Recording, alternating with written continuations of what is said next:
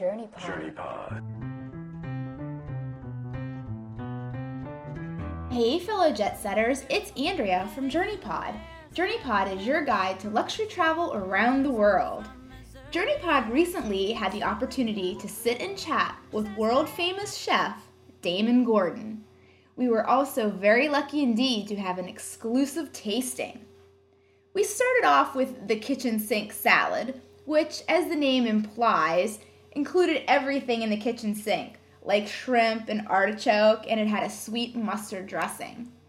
Then we moved on to the crab ravioli. Now this was a very interesting dish for me. It had a very strong shellfish crab sauce that was very thick.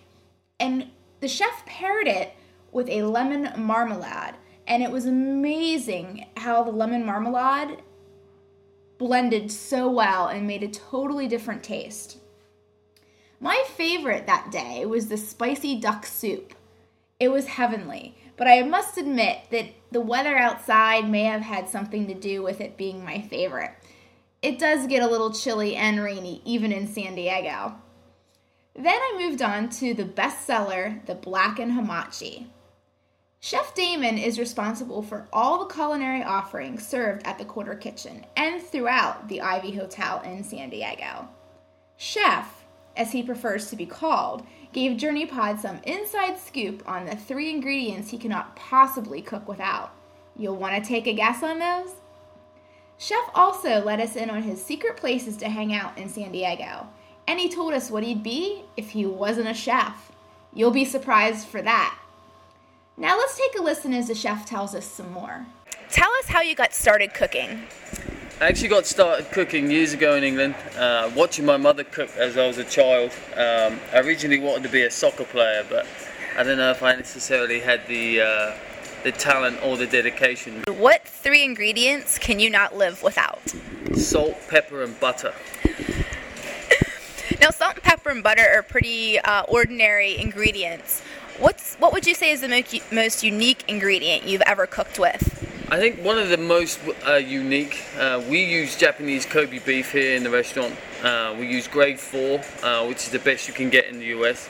I've been fortunate, I've used things from gold leaf to exotic fish, but you know, Kobe beef epitomizes the ultimate in luxury in anything that you can use.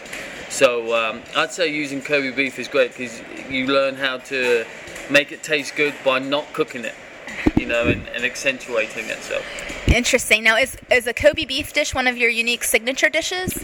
Yeah, we use we have it on a few dishes here in the menu, but I think the one that I love more than anything is a Kobe tataki, which we just very lightly sear it on the outside so it's still raw in the middle, and then we marinate it with a little soy sauce and ponzu, and then we top it with the hijiki, which is a seaweed, and red onion, and we serve it with pickled Japanese mountain plums. It's a very very nice dish. One of my favorites. Now, chef, if you weren't a chef, what would you be?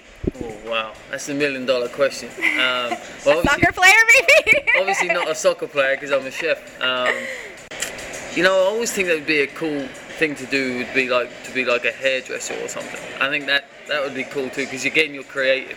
Right. I think it would always be something I could do that I could put my creative flair on it. So. What do you see as a trend in cooking? What should we be looking forward to in the coming summer, I guess? I think one of the real trends, and it's been like this for a while, and I think it will continue to do so in the up and coming months and years, is organic. I think it's getting a lot more mainstream now. It's still a little bit on the outside because it is so expensive, but I definitely think organic is something that's becoming that people are getting more educated on and know what good properties that organic produce and has for you. So I think organic is something that is a trend for now, but it also have some great longevity to it too because it's so healthy for you.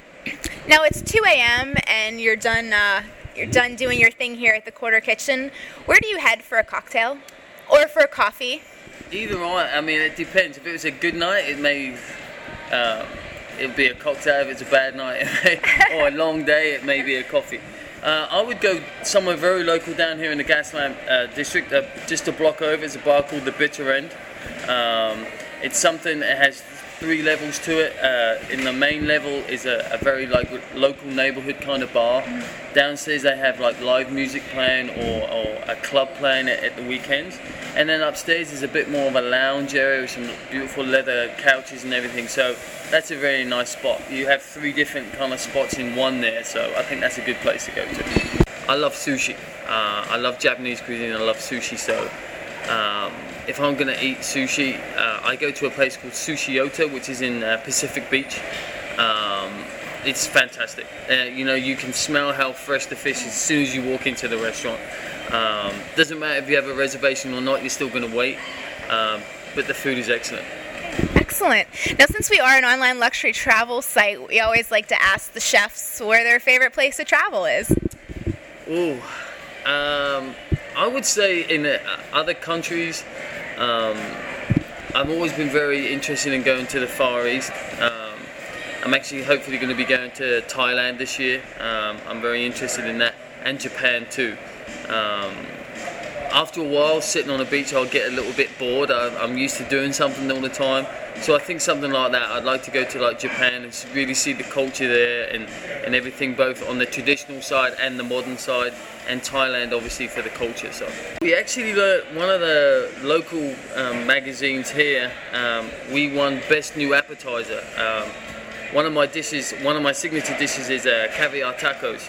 And what we do is it's a traditional caviar service, but we serve it on a beautiful customized stand. We make shells out of potato, so like little miniature taquitos, and it's definitely one of the top sellers. And so we won Best New Appetizer of the Year, so that was very good for 2000. Well, congratulations. Thank you. It's a very good honor, and they sound so cute.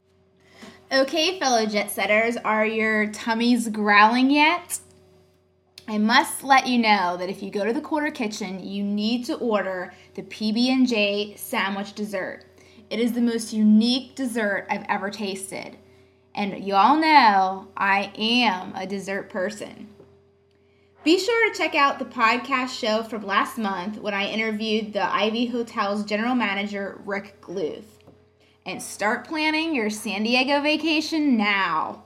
I'm going to leave you with the sounds of Ben Bowen Project and their song, Kitchen Music.